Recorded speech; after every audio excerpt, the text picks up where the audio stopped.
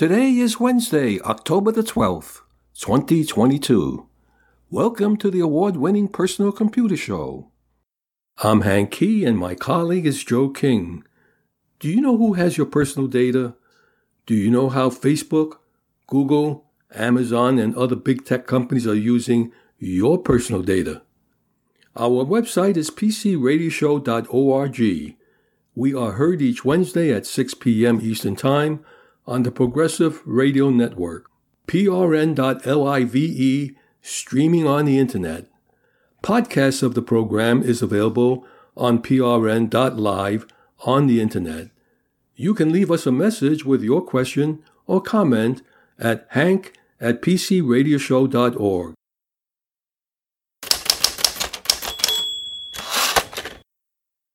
Since 2004, the President of the United States and Congress have declared October to be Cybersecurity Awareness Month, helping individuals protect themselves online as threats to technology and confidential data become more commonplace.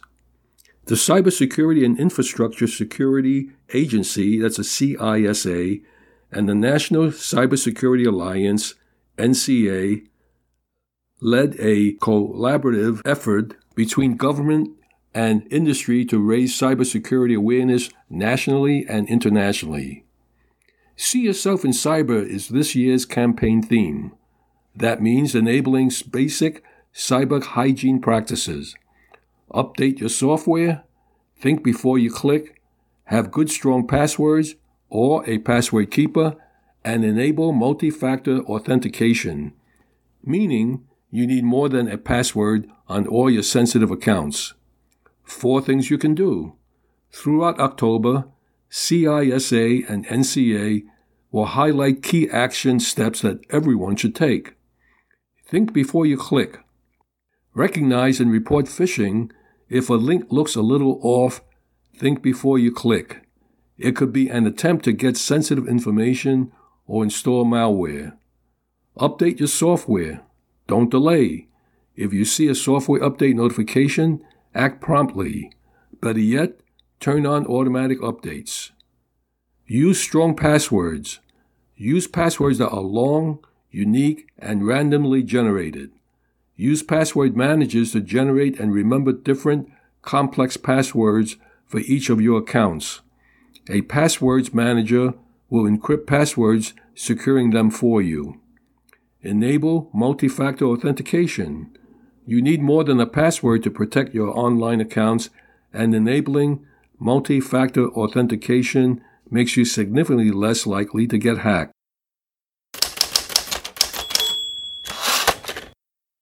Over 50% of CEOs say they're considering cutting jobs over the next 6 months, and remote workers may be the first to go. Looming recession alarms are gaining in the United States and elsewhere, but calls back to the office for full-time work are a lot softer. Most CEOs across the globe share the view that a recession is on the horizon and coming sooner than later, according to a report from KPMG on Business Leader Outlooks. KPMG is one of the big 4 major accounting firms in the world. 9 in 10 CEOs in the United States, that's 91%, believe a recession will arrive in the coming 12 months, while 86% of CEOs globally feel the same way, according to the findings from the International Audit, Tax and Advisory firm. That echoes the foreboding predictions coming from big-name Wall Street investors. In America, half of the CEOs, that's 51%, say they're considering workforce reductions during the next 6 months, and in global survey overall, 8 in 10 CEOs say the same. One caveat for people who like working from home: remote workers may find it in their best interest to show their faces in the office as their job security becomes more uncertain. It is likely or extremely likely that remote workers will be laid off first, according to a majority, that's 60% of 3,000 managers polled. Another 20% were undecided, and the remaining 20% said it wasn't likely. When asked how they foresaw their company's working arrangements in 3 years from jobs traditionally in an office, nearly half of U.S. CEOs, 45%, said it would be a hybrid mix of in-person and remote work. 1/3, or 34%, said the jobs would still be in office, and 20% said it was fully remote. CEOs across the globe sounded more keen on in-person work. 2/3, that's 65%, said in-office work was the ideal, while 28% said hybrid would be the way, and 7% said it would be fully remote. The global findings pulled from U.S. business leaders, but also from CEOs in Australia, Canada, China, India, Japan, and certain EU countries and the United Kingdom. Workers feel emboldened. It's difficult to know why global numbers are so different from the United States, and they are very different. KPMG U.S. Chair and CEO said, "In the United States, we certainly have a hybrid environment as our predominant model going forward for the future. The tight job market is one reason for the hybrid work dynamic," he noted, but so are the fresh memories in recent years, highlighting just how much companies need their employees. The slew of initial layoffs to deal with a short, sharp recession during COVID-19's early stages soon morphed into attempts to staff up. Many workers weighed career choices and saw the jobs market suddenly tip in their favor. Employers in the United States very much recognize people as their greatest asset, so employees are receiving a bit more attention about where they work in the future. Other research suggests there's no full-time torrent of workers back to the office. Through late September, average office occupancy across 10 major cities remained below 50%. The data showed a rise in recent weeks to roughly 47%, with Tuesday and Wednesday typically being the busiest office days. Microsoft researchers recently warned of productivity paranoia among managers about their hybrid workforce. Many bosses appear skeptical that their staff is being productive, even if hybrid workers are scheduling meetings, tapping out emails, and corresponding with colleagues at a furious pace. Other labor market data released Tuesday hinted at a cooling job market. There were roughly 1 million fewer job openings in August compared to July. Labor Department data showed that job openings also fell below 11 million for the first time since last November. Job openings in August totaled 10.05 million, a 10% drop from the 11.17 million reported in July, and more than 1 million less than expected. It was the biggest one-month decline since April 2020 in the early days of the COVID pandemic.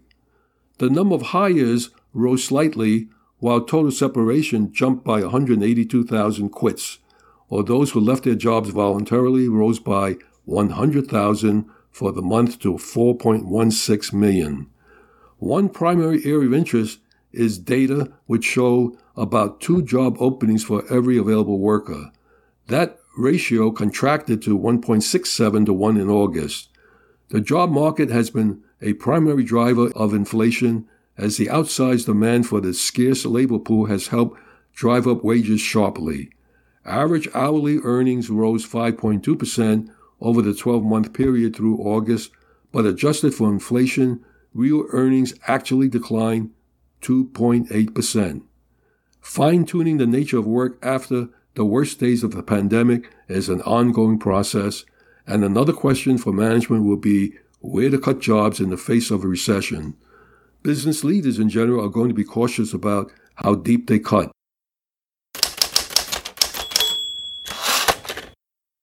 Amazon tells call center employees to work remotely. Amazon is reportedly nudging customer service employees to work from home as it looks to close some of its U.S.-based offices as part of a cost-cutting effort.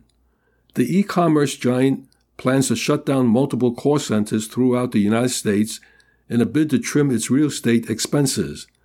Bloomberg News reported, citing sources familiar with the matter, a call center in Kennewick, Washington, is said to be among the locations tabbed for closure. Amazon, which is valued at $1.2 trillion, did not comment on whether it plans to close call centers. However, a company representative confirmed that Amazon is expanding remote work among its customer service employees. What they said was, we're offering additional members of our customer service team the increased flexibility that comes with working virtually. Amazon spokesperson Brad Glasser said in a statement, "We're working with employees to make sure their transition is seamless while continuing to prioritize best-in-class support for customers."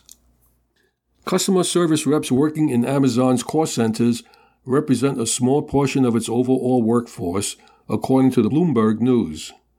The company has allowed some call centers employees to work from home since before pandemic-era shift toward remote work. Amazon has more than 1.5 million employees. Bloomberg noted the increased emphasis on remote work could help Amazon maintain staffing and recruit new customer service workers, since the hiring pool will no longer be anchored to offices. While many companies have begun pushing their employees to return to the office at least a few days per week, Amazon recently gained attention for taking a more lenient approach. Earlier this month, Amazon CEO Andy Jassy said most of its employees have adopted a hybrid schedule that includes days working from home, and the company does not plan to require otherwise. "We don't have a plan to require people to come back," Jassy said during an interview. "We don't right now, but we're going to proceed adaptively as we learn." Meanwhile, the plan to close call centers and reduce office expenses could hint at Amazon's effort to improve its balance sheet during the current economic downturn. Jassy indicated that Amazon would continue to hire, but at a slower pace than it has in recent years. Amazon has posted a net loss for 2 straight quarters as it contends with the impact of soaring inflation and a slowdown in sales. Despite continued inflationary pressures in fuel, energy, and transportation costs, they said that they're making progress on the more controllable costs, and they referenced last quarter, particularly improving productivity of their fulfillment network. I do have a question on this. If they are having call centers at remote homes, how are they preparing or creating the technological environment to make sure that the data that employees are working with are safe and protected?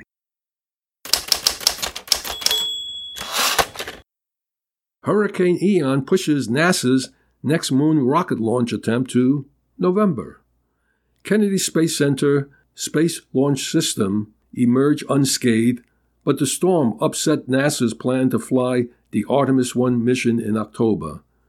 At first it was technical hurdles, but now a natural disaster has forced a delay to NASA's Artemis 1 mission. With the rocket tucked inside the Space Agency's gigantic assembly building, and with normal ground operations set to resume this week, Space Launch System won't take flight until November 12th at the earliest. Hurricane Ian laid waste to much of Florida last week, resulting in the loss of life, widespread power outages, and property damage on an unfathomable scale. NASA decided to shelter the 321-foot tall, that's 98 meters, rocket from the storm.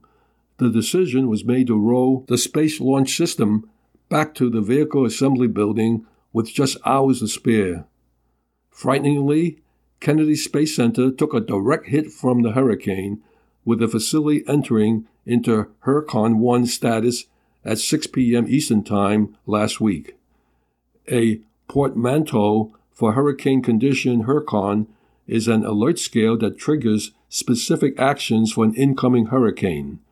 Hurricane 1, the highest possible status, gets triggered 12 hours prior to the arrival of 58 miles per hour sustained winds.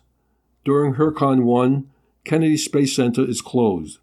All perimeter gates are closed, and the ride-out team takes shelter at designated locations, whereas non-ride-out team member personnel are released during Hurricane 2. Thankfully, the facility emerged unscathed. There was no damage to Artemis flight hardware, and facilities are in good shape with only minor water intrusion identified in a few locations. The next step will be for ground teams to extend the access platforms around the rocket and the Orion spacecraft to allow for additional inspections and maintenance tasks, which will include the retesting and resetting of the rocket's flight termination system. NASA is now officially saying its third launch attempt of the Space Launch System won't happen until November. Focusing efforts on the November launch period allows time for employees at Kennedy to address the needs of their families and homes after the storm, and for the teams to identify additional checkouts needed before returning to the pad for launch, according to NASA. The Artemis 1 mission is an attempt to send an uncrewed Orion capsule on a journey to the moon and back. It will set the stage for more ambitious missions as NASA seeks a sustained return to the moon. NASA says it will announce a specific launch date in the coming days, but it's likely to fall within a launch period that runs from November 12 and 27, with no opportunities on November 20, 21, or 26. Failing this, NASA could try again during a launch period that runs December 9th to the 23rd.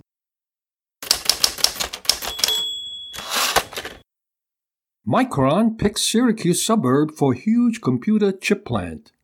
Micron picks Clay, New York, a suburb of Syracuse, for huge computer chips that would bring up to 9,000 jobs.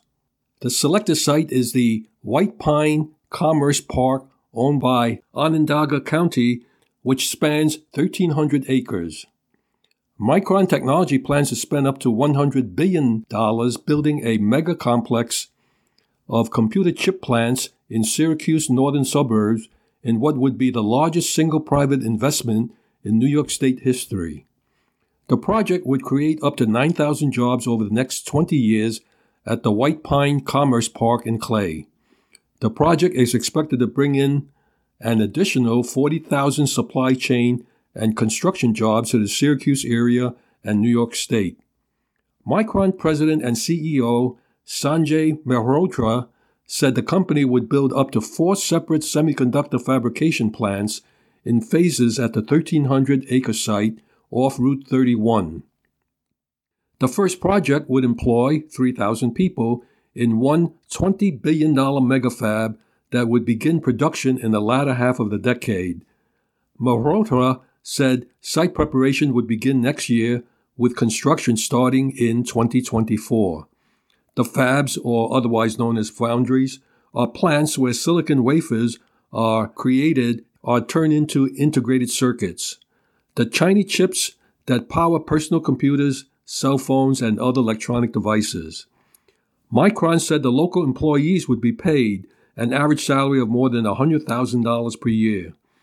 The company's plans call for building a massive 7.2 million square foot complex that would include the nation's largest clean room space. The clean room facilities alone would cover about 2.4 million square feet.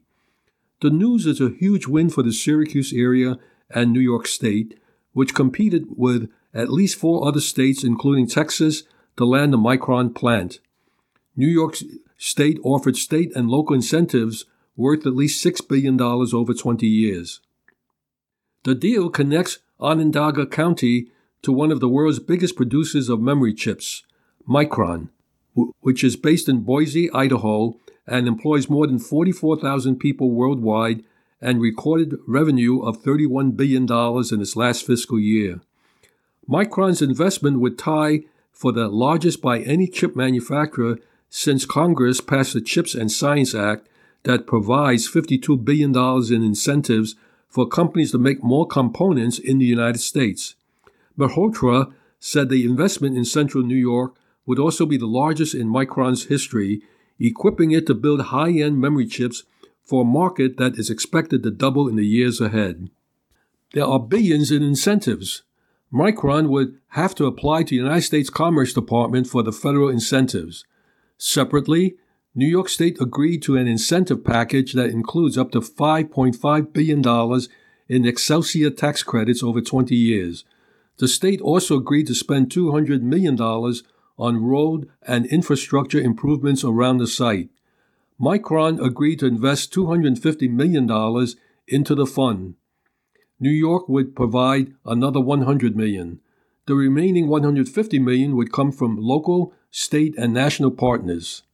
Onondaga County incentives includes a $10 million investment with Syracuse University to establish a semiconductor research and development center and $5 million to fund a skills development program for the chip industry at Onondaga Community College. The company's decision is expected to transform the central New York economy over the next decade as thousands of high-paying jobs are created and other related tech businesses and vendors for Micron are lured to the region. Chip manufacturers pay more than $100,000 per year on average for skilled production workers that include assemblers and fabricators, maintenance and repair technicians, electricians, and engineers. Most of the openings are filled by college-educated and high-skilled workers, but about 20% of the jobs go to those without a college degree, according to the Semiconductor Industry Association. The plant will require massive effort to build, train, and attract a skilled workforce that can excel at advanced manufacturing jobs. Those familiar with Micron's plans say the company is expected to fill the jobs by recruiting locally, nationally, and globally. In addition to the permanent workforce, Micron will need thousands of construction workers to build out its massive complex in Clay for the next 20 years. The new plant in central New York will make Micron's DRAM or dynamic random access memory chips, which use a type of memory found in all modern computers. DRAM sales account for more than 70% of Micron revenues. What is a gig worker? A gig worker is an independent worker who operates in an on-demand capacity for one or many employers. These independent workers perform tasks or offer services at will for companies and customers. Gig workers are paid based on the completion of those tasks rather than on an hourly or salary basis. Gig workers are considered independent contractors and aren't subject to certain labor laws like minimum wage or sick leave. As independent contractors, gig workers are required to provide their own health insurance, unemployment insurance, and cover the employer portion of Social Security taxes. In exchange for many benefits enjoyed by traditional employees, gig workers enjoy independent work where they set their own hours, may work part-time, and have the freedom to choose specific projects or jobs. In other words, they can take the job or decide not to take the job. I've been in that role and I find there's a great freedom to it. Well, the Federal Trade Commission and the Department of Labor are now each developing classification rules on what is a gig worker. Two agencies. The FTC wants to protect gig workers from unfair or deceptive algorithms. The agency also hopes to tackle pay issues and collusion. The Federal Trade Commission is making its own bid to protect gig workers against exploitation. The regulators has adopted a policy statement detailing how it will tackle gig workers' problems. The FTC plans to step in when there are misrepresentation about pay, costs, benefit, and work terms. Officials also expect to intervene with unfair or deceptive algorithms, harsh contracts, and anti-competitive behavior such as wage fixing and monopoly creating mergers. The Commission said the classification of workers wouldn't affect enforcement, so companies can't avoid repercussions by classifying people as contractors instead of employees. Violators may have to pay fines and change their practices, and the Federal Trade Commission could partner with other government bodies such as the Justice Department and National Labor Relations Board to address issues. There are gaps. It could be difficult for the FTC to prove algorithm-driven abuse, for instance, and it's not clear which non-contractual restraints might hurt workers' freedom of movement. However, this could still serve as a warning to gig companies that might hide steep operating costs, fight unionization efforts, or collude with rivals to keep wages low. The FTC isn't alone in hoping to improve the lot of gig workers. A bipartisan measure in Congress, introduced to the House and Senate this February, is meant to provide portable benefits to gig workers. Last year, the Labor Department revoked a rule that made it harder to protect those workers' labor rights. States and cities have also filed lawsuits and otherwise taken efforts to bolster working conditions. However, the FTC's policy provides an extra nationwide safeguard that might further discourage attempts to exploit the gig economy. Now, this news item was released September the 29th, and then following that, just released October the 11th, the Labor Department moved to change independent contractors classification rule. The administration has issued a highly anticipated proposal on how it will approach independent contractor status under federal wage law. The proposal, released just yesterday, Tuesday, by the U.S. Labor Department, clarifies when workers should be classified as independent contractors who are in business for themselves or employees who are afforded the full minimum wage, overtime, and other protections provided under the Fair Labor Standards Act. Gig companies such as Uber Technologies and Lyft Inc. and construction, trucking, and other industries that use independent contractors to staff their fleets are watching closely what this rule may or may not be. Businesses say their operating costs would skyrocket if they were broadly required to reclassify the independent contractors as employees due to the tax liabilities and minimum wage, labor, safety, and other legal requirements that apply to employees. The acting head of the Department of Labor Wage and Hourly Division said rulemaking wasn't likely to result in large worker classification changes. And he said the following: "What we anticipate is that this will really help provide guidance to both avoid and prevent misclassification. But this is a framework that has been used and has been well recognized and understood." The agency's top attorney also noted that during the press conference that the proposal is not intended to target any particular industry or business model. It's intended to provide an analysis that would apply to all industries, whether it's newer or older, to different business models. What are the major changes then? When determining a worker status, the administration will use a multi-factor economic realities test that considers factors of the working relationship to determine whether the worker is truly in business for themselves. The proposed changes would be a return to a totality of the circumstances analysis, according to the proposal, evaluating all of the factors involved in the working relationships equally. The rulemaking also would rescind a similar multi-factor test, but that gave greater weight to how much control workers have over their job duties and their opportunities for profit and loss when determining whether a worker is an employee or an independent contractor. Department of Labor officials said the simplified independent contractor test is inconsistent with federal court decisions and would result in more workers being misclassified as independent contractors when they should be employees. The current test includes 5 factors, but 2 were given far greater weight, which is the nature and degree of the worker's control over the work and the worker's opportunity for profit or loss based on personal initiative or investment.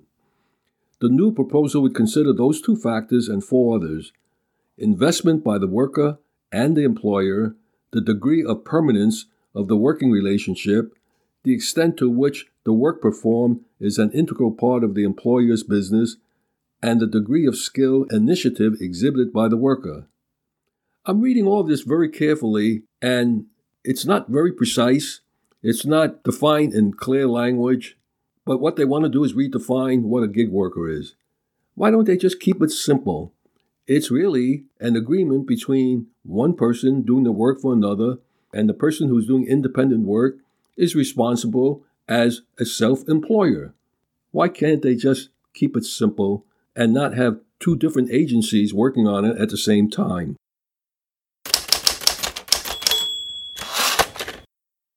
Presenting the IT Pro Series with Benjamin Rockwell. This is Benjamin Rockwell, and now it's time to get down to business.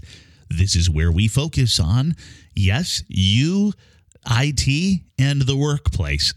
And sometimes we get a little bit far from IT. There is some element of information technology within what I'm going to talk about here over the course of the next few minutes. But I wanted to address something that is changing yet again.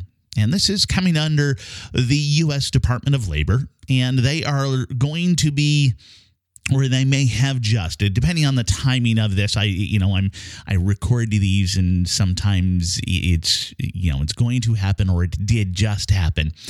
They're going to be doing a new set of rules in regards to independent contractors. Now, this is something that's moved back and forth, and who can be considered an independent contractor or who has to be considered an employee has gone in a variety of different directions. Some of this is political. Some of this is just a matter of what's right and wrong. Sometimes this is on the state level. In this case, we're talking the federal level.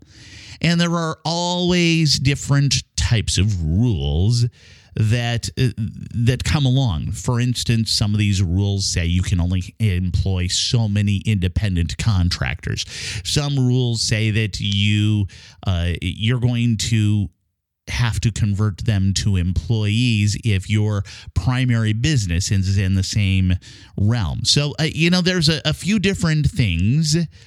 And they all go back and forth in regards to, can that person work for competing companies?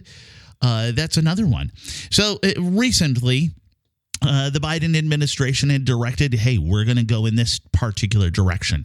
It's the opposite direction of, yes, the Trump administration a while back, where they said, okay, we're going to make it easier to classify workers as independent contractors. Now it's going to be, under the Biden administration, it's going to be harder to. Look, however it all rolls out, it's going to affect us all. One of the things that I go back in my mind to probably, this is about 4 years ago, or somewhere in there, 3.5 years ago, there was a law or a ruling in California that was so tightened down as far as contractors that I knew a gig musician, good friend of mine, for a couple of decades. He's a bass player, and he's an amazing bass player, but it would prohibit him from going and doing independent gigs in various locations where you would play music. Yes, so he'd want to go. They'd want to hire him for a music festival. It's a one-day gig. It's a gig. No, they'd have to employ him as, yes, an employee for a day. And that makes it really difficult when you consider, okay, do we hire a guy for a day? And we have to then pay unemployment for him, and we have to pay insurance for him, and we have to do all of these different things as if he's an employee. Well, yeah, that got pretty tricky. So let me go through a couple of the different options that they might move in. One of the options is, are the employees or contractors economically dependent on a company? Okay, so you are an independent contractor, but you have no other contracts. Okay, well, then maybe you should be an employee. That might be the rule. Or it might go under the ABC rule, which is the California test, but it's also falling under a number of other states, I think Massachusetts and New York. The ABC test goes like this. The worker is free from the control and direction of the hiring entity in connection with the performance of the work, both under the contract for the performance of the work and in fact. Part 2, that's part A, rather. This is part B, that the worker performs work that is outside the usual course of the hiring entity's business. Part C, that the worker's customarily engaged in an independently established trade, occupation, or business of the same nature as the work performed. So there's a lot here that you have to unpack. Essentially, what they're saying throughout all of this is, okay, if you're an IT worker, okay, the company may not be in IT, so therefore you could be classified as an independent contractor. You're engaged in something that's an independently established trade, occupation, or business. So again, that really reinforces it. And also, you are free from the control and direction in connection to the performance of your work. You're being hired to get something done, and you do it. But that also means that, IT folks can be hired as independent contractors. But then we move into, we're limiting some of the other things, such as, the gig musicians. Or are we? I want you to think about this. You're under the control and direction. And, you're being hired for a festival. Well, the festival is part of that entity's business. And the worker, they're an independent musician, but it's only one part of it. See, they have to make all three parts. And it goes back and forth. This is going to be an ongoing thing. I want you to watch this as it unfolds on the news. Of course, we'll probably talk about this a little bit more over the course of the coming months if it becomes newsworthy. This is Benjamin Rockwell. Back to you, Hank. Thank you, Benjamin. Cars are going electric, but what happens to the used batteries? This summer, General Motors boats were being recalled because of a series of rare but destructive fires sparked when drivers left their cars charging overnight. General Motors had traced the problem to flaws in the lithium-ion battery cells manufactured by South Korea's LG Chem. Now, GM is expanding the recall to all 141,000 boats sold worldwide since 2017. Fixing them would be a massive operation. Unlike the lead-acid batteries inside most gas-powered vehicles, the lithium-ion battery pack inside the boat runs the full wheelbase of the car and weighs 960 pounds. It contains hundreds of battery cells that are delicate and finicky. When taken apart for repairs, they can be dangerous, and incorrect handling can lead to noxious fumes and fires. There is a company, Spires New Technologies, that takes flawed batteries and transports, tests, and when possible, disassembles, fixes, and refurbishes them. When batteries can't be fixed or reused, the company recycles some of its on-site facilities. It also stores batteries, lots of them. Spires New Technology main warehouse in Oklahoma City holds hundreds of electric car batteries stacked on shelves that just 30 feet into the air. With the boat recall, General Motors will send them many more. Those batteries and millions more like them will eventually come off the road, are a challenge for the world's electrified future. By the end of the decade, the International Energy Agency estimates that there would be 148 million and 230 million battery-powered vehicles on the road worldwide, accounting for up to 12% of the global automotive fleet.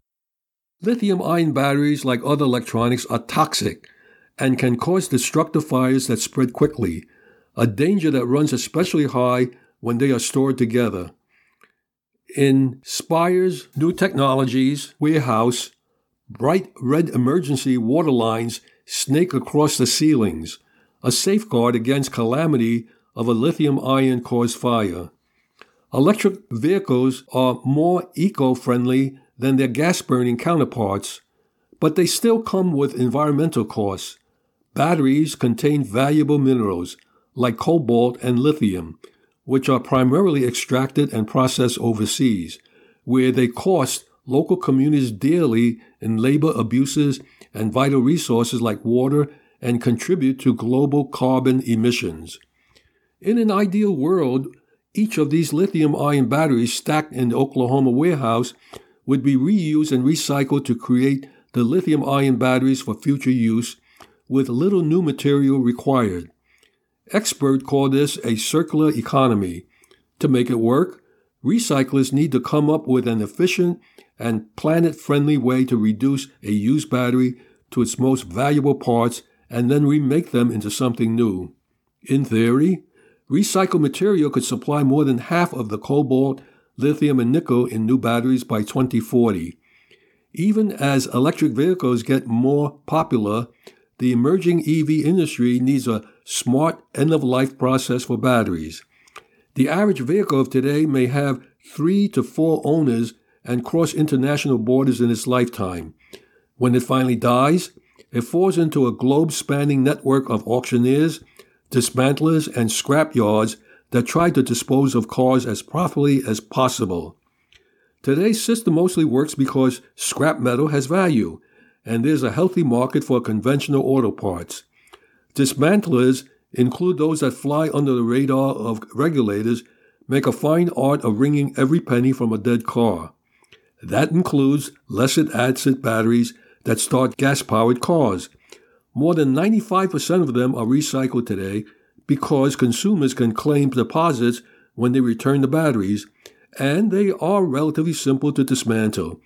Lithium-ion battery packs, on the other hand, are of radically different designs depending on the manufacturer.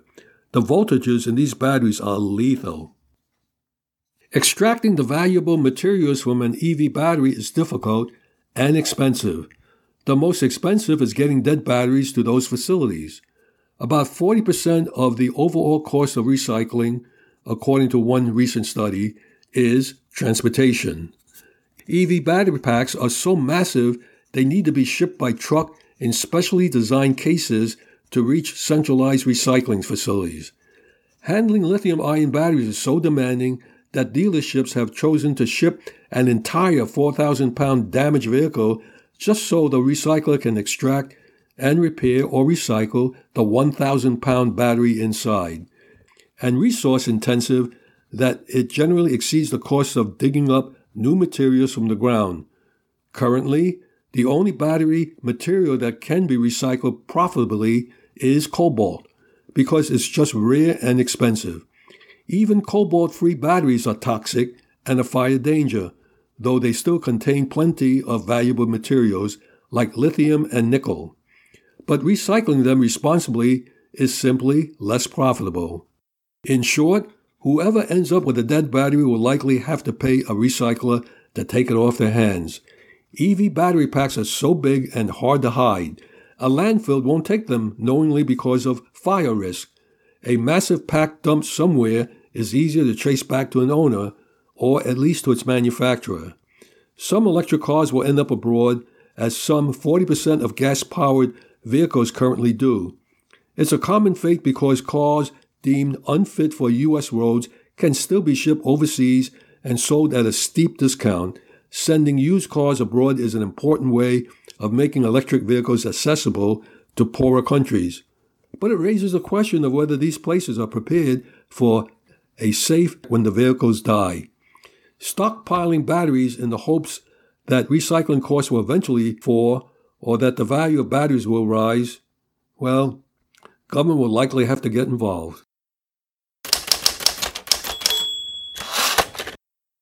Presenting Technology Chatter with Benjamin Rockwell and Marty Winston.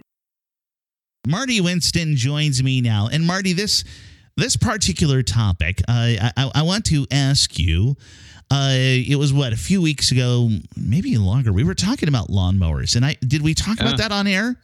I can't remember. But we talked about the fact that I had one coming, but I hadn't tried it yet. Okay. I was, however, excited with what it promised or seemed to promise. Sure. And I have since used it, and my excitement was justified. Okay. So let's look at this. For some of you, yes, I'm aware you're in Alaska, and yeah, mowing season is gone. For others, you're in Southern California, and well, you don't mow cacti. And then for others, For others in like New Orleans, I don't even know how long do they mow lawns in New Orleans?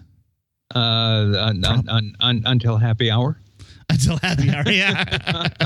There might be a month in there somewhere around Mardi Gras where we celebrate instead of mowing the lawn because we can't. I don't know, whatever it is. So I'm not sure. Well, anyway, yeah. Tell me. I had Ego. You've seen their brand at Ace and Lowe's and so on, sending me their LM2135 Select Cut dual blade mower, and to be sure, this is electric. It uses their 56-volt battery, and if you've seen that thing, it's about the size of a bag of flour, a bag of sugar. Okay. It's big, it's kind of heavy, but it's good for 40 minutes to an hour of mowing. And it doesn't sound like the euphonium. It sounds more like a loud vacuum cleaner out on the lawn. The cutting deck has two blades spinning. Okay. It's got a main blade and a secondary blade. You've got your choice of which one you're going to install. It could be a mulching blade, a high lift bagging blade, or there's also a lowered energy impact blade if you want the battery to last just a little bit longer. I use mulching blade. Okay. Yeah. I went out. I have some grass that's 8-10 inches tall in the backyard because of water flow back there and the fact that no one ever cuts it. I set the deck down to 3 inches. Yeah. I walked into it. It didn't hiccup. It cut right through it. No challenge. It was nice. Just so sweet. You go into this ratty, craggy grass kind of stuff, and you end up with a haircut. It's just okay. And if you're really, really worried about it being close to winter now, it has an LED headlight. Keep going after nice. That. Yes. Well, that kind of makes sense. I think we're getting to the age where people, the day and age where people are looking at because of varying work hours or whatever. You might be mowing in darker times. You've got to adapt yourself to what you got available. Sure, that happens all the time. This particular mower has a 21-inch swath. Okay. So it's doing a pretty good mow all at once. You can adjust the cutting height. There are 8 different settings. There are 3 settings for the handle height. And I found that there was a setting that made my back hurt less. Nice. Okay. Why didn't I know this 50 years ago? Yeah, really? Sure. All right. So now is it now it's a push mower or is this? This one's push. They also have some that are self-propelled. Okay. Now, one of the nice things about it, that those exercise pieces of gear like treadmills and so on that fold up against a wall? Yeah. This kind of does that too. When you're done cutting, the handle folds forward and its base is kind of squashed and flat against it. You pick it up and you've got a thin thing against one wall in the garage. Oh, nice. I like that. Okay. I thought you might. Yeah. The mower, the brushless, it's brushless, and with that power pack and that brushless motor on it, the motor mower, it's all together. I have to if you've ever tried landscaper gear or the mowers that only run on premium gas, that's the kind of power this thing is delivering. Okay. All right. It's upscale without being upscale. And you won't need hearing protectors because it's not all the time. It's really doing a good thing. We got some other stuff from Ego. And do we have time to go into a little bit of that? Yeah, we've got about a minute and a half for you to cover one more item. Yeah. I got their 18-inch chainsaw, same battery. Okay. Put that thing on. Now, I've had some smaller electric chainsaws, and I could cut through tiny trees. This is good for a 4 or 5 inch tree, unless it's hickory. Hickory, I can't cut with an army maneuver. But we've been taking maples and elms and birch and even oak down in the yard, the grandchild trees that just get in the way. And it's got lots of safety measures. It's got an instant brake when you let go. The oil reservoir, I haven't had to refill it yet. It's visible. You put a big blub, blub, blub of oil in there, and it just keeps working. Cleaning it out, no tools. It unscrews with a little kind of handle thing. Mm-hmm. You clean that out like everybody else with a screwdriver, just to get the chunk out of there. Put it back together, and it just runs. I absolutely love it. It makes me feel like a lumberjack. So I've seen the Ego brand at Lowe's. Where else is it? You said at Ace Hardware. Ace Hardware, okay. And Amazon and some other places. I don't think you'll ever see it at Home Depot in the next few years. Yeah, it seems like, if it's available at Home Depot, it's not at Lowe's, and vice versa for a lot of those tools. I believe that's called the Family Feud, but I'm not sure. This is Benjamin Rockwell. Back to you, Hank. Thank you, Benjamin, and thank you, Marty.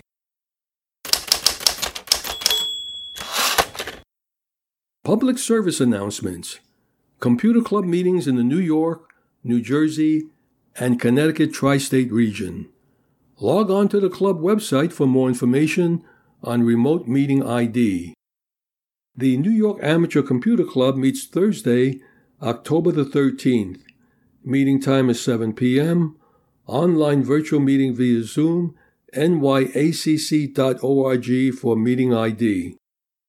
The Long Island Macintosh Users Group meets Friday, October the 15th. Meeting time is 7 p.m. Online virtual meeting via Zoom. The website is limac.org. The Brookdale Computer Users Group has a presentation, How to Make the Best of Video Meetings. Thursday, October the 27th. Meeting time is 6:45 p.m. Virtual meeting via Zoom, and their website is bcug.com. Tech Ed Connect, formerly known as the Westchester PC Users Group, has a presentation on Uninterruptible Power Supplies. Thursday, November the 3rd. Meeting time is 7 p.m. Online virtual meeting via Zoom, and the website is wpcug.org. The Amateur Computer Group of New Jersey, Friday, November the 4th. Meeting time is 8 p.m. Online virtual meeting via Jitsi. Website is acgnj.org. The Kings Bite Computer Club meets Tuesday, November the 8th. Meeting time is 7 p.m. at the Park Plaza Restaurant, 220 Cadman Plaza West in Brooklyn. For more information, the phone number is 347-278-7320. Happy computing! Podcast of the program is available on prn.live on the internet. If you have any questions for us, just send us an email addressed to hank@pcradioshow.org. In the meantime, stay in touch and remember to do regular backups. I'm Hank Key, and on behalf of Joe King, Michael Horowitz, Benjamin Rockwell, and Marty Winston, we thank you for listening. Stay safe and healthy until we meet again, same time, same station next week.